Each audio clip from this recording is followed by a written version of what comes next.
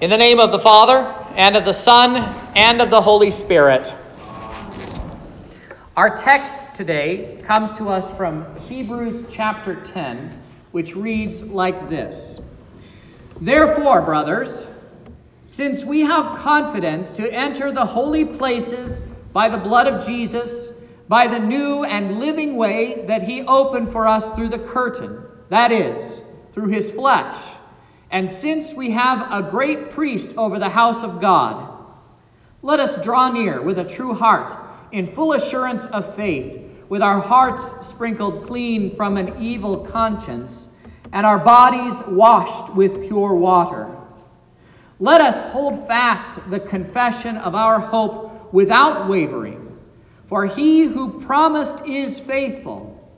And let us consider how to stir up one another to love and good works, not neglecting to meet together as is the habit of some, but encouraging one another, and all the more as you see the day drawing near. This is our text. Dear friends in Christ, I've been thinking for some time how we ought to address the violence going on in our country. And things have kind of come to yet another head, and so it was time to do it. Our electoral politics are certainly playing a part in this. The pandemic has acted like a sort of pressure cooker for this, and it's hard to say what things would look like now if they'd happened literally at any other time in our history. Now, I'm sure that most of you, if not all of you, have seen the things that I've been seeing. Destruction of property, burning buildings, shootings, stabbings, rioting, looting, and much, much more. I also saw that people were constructing guillotines again, which kind of surprised me. It just so happened that I just finished reading an abridged and age-appropriate version of Charles Dickens' A Tale of Two Cities with my boys, and I was struck by the parallels between Dickens' portrayal of the unrelenting and oftentimes senseless violence of the French Revolution and what is happening now in our cities. While Madame Defarge is not sitting and knitting with her needles to write names on her cloth of those to feed to the guillotine, those found who are not in full support of the rioting and upheaval are bullied. Silence is violence, they say. Frankly speaking, I honestly believe that unless the violence is quelled, it will come here to Jackson County. Now, I hope that you're not expecting me to stand up here and give you a 3-point plan as to how to put to an end all the ills that have so infected our society. I will not pretend to know the answer to political questions. I will tell you that in our opening hymn, we all sang, "Trust not in rulers, they are but mortal, earthborn they are and soon decay. Since mortals can no help afford, put all your trust in Christ the Lord." However, we can apply what the Word of God does say to us. Our lesson from Hebrews chapter 10 starts by reminding us of our status, that we have been redeemed by Christ. You are not defined by your sins, and God does not see you according to your sins. We have confidence to enter then into the holy places of God by that blood, by the blood of Jesus. The writer of Hebrews is trying to make a point for us about how Jesus is our great high priest, who by his self-offering cleanses us to enter into the presence of our holy God. This, by the way, is a huge reversal of things in the Scriptures. Do you remember Moses? How he had asked to see the face of God, and God said, "You shall not see the face of God and live." However, Jesus has redeemed you. Your sins do not separate you from God because God has separated your sins from you. Because of this, we may draw near to God without fear.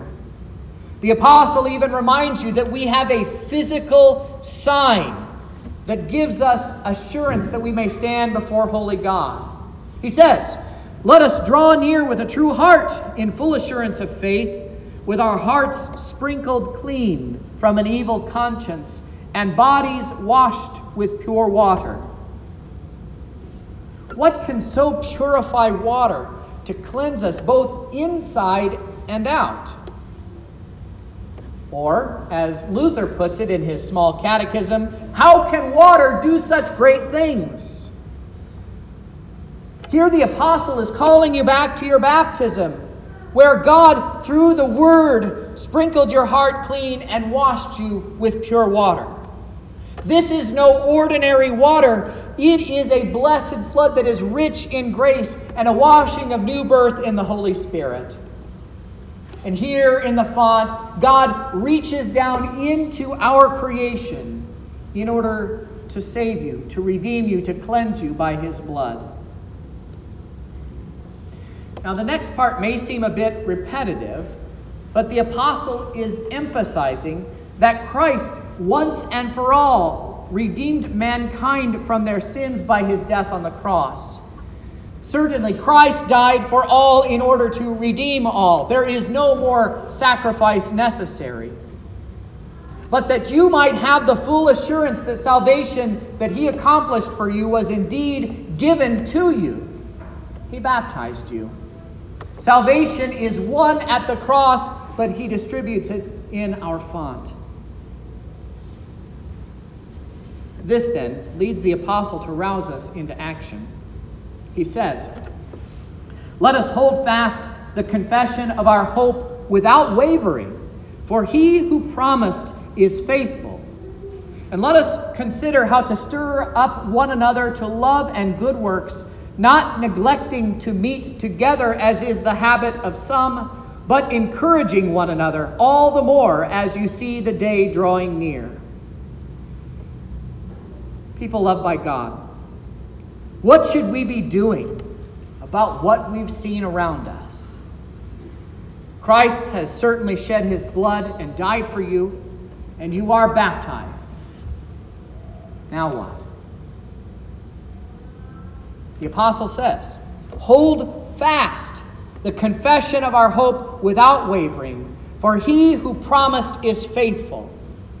Now, right now is the time to be a confessing Christian. Now is the time to tell your friends and neighbors, especially those who are not churchgoers, that God has reconciled the world to himself through the flesh and blood of Jesus. Our world is in the throes of death, and there is only one thing that stops death in its tracks, and that is the cross of Jesus. In the death of Jesus, death is swallowed up. Jesus drinks the cup of death down to the bitter dregs, and there is no more left for us.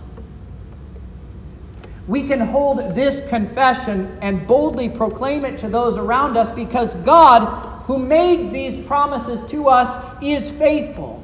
He cannot and he will not go back on them, even when we are faithless. Most especially, perhaps, when we are faithless. God fulfills his word. Take, for instance, the people of Israel. They all but rejected the Messiah, but he came to redeem them nonetheless. Our world today has turned its back on the Lord of life, but God has promised that in the blood of Jesus, that he will be faithful to his promises, even if we must suffer for the name of Jesus. For what is the worst thing that can happen when you tell your neighbor about the hope within you? Will they ask you a question that you don't know the answer to? That's okay.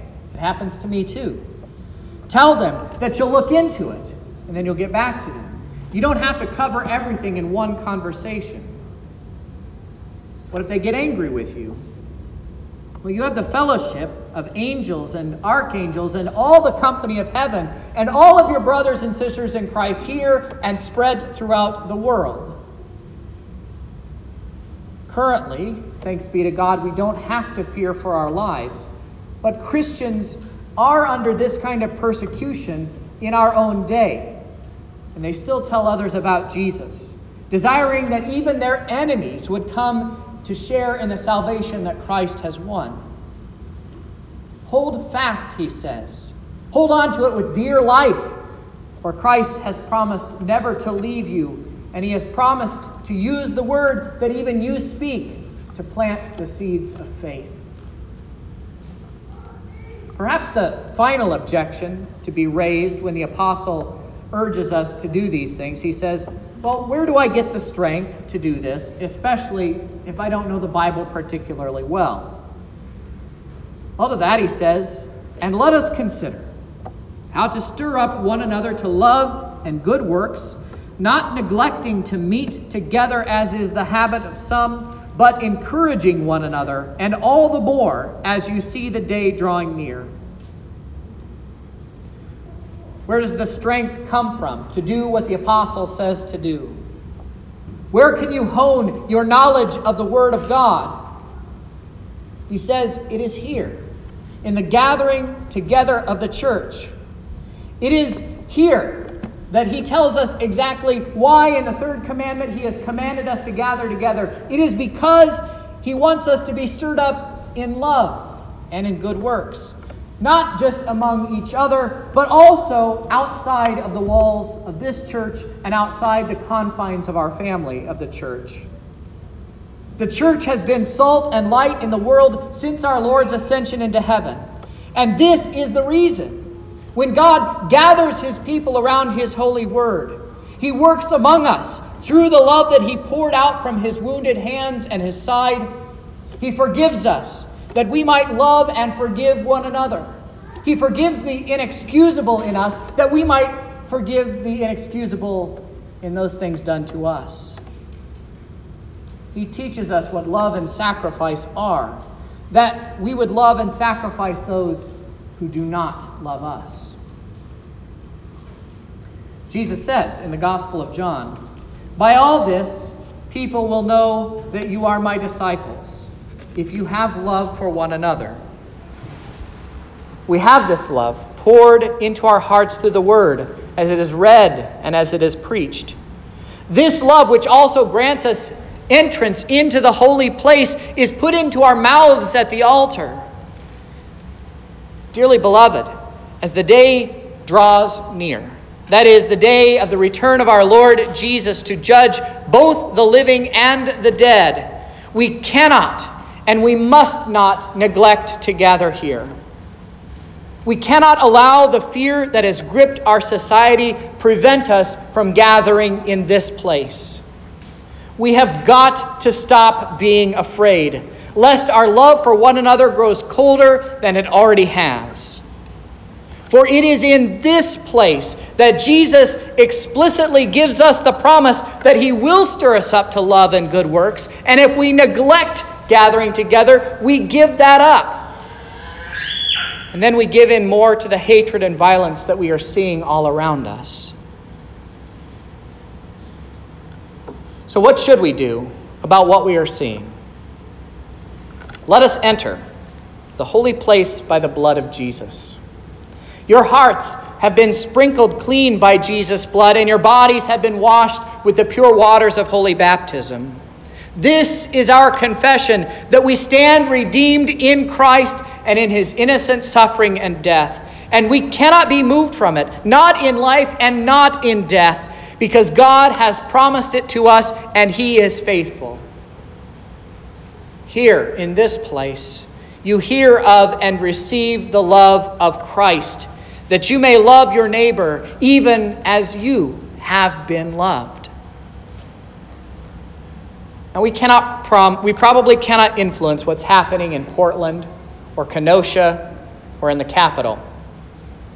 But by the love that marks us as Christ's disciples, Christ does and will work among us and our neighbors here in Jackson County. And he will preserve us until that day when he comes again. In Jesus' name. Now the peace of God, which passes all understanding, keep your hearts and minds through faith in Christ Jesus our Lord.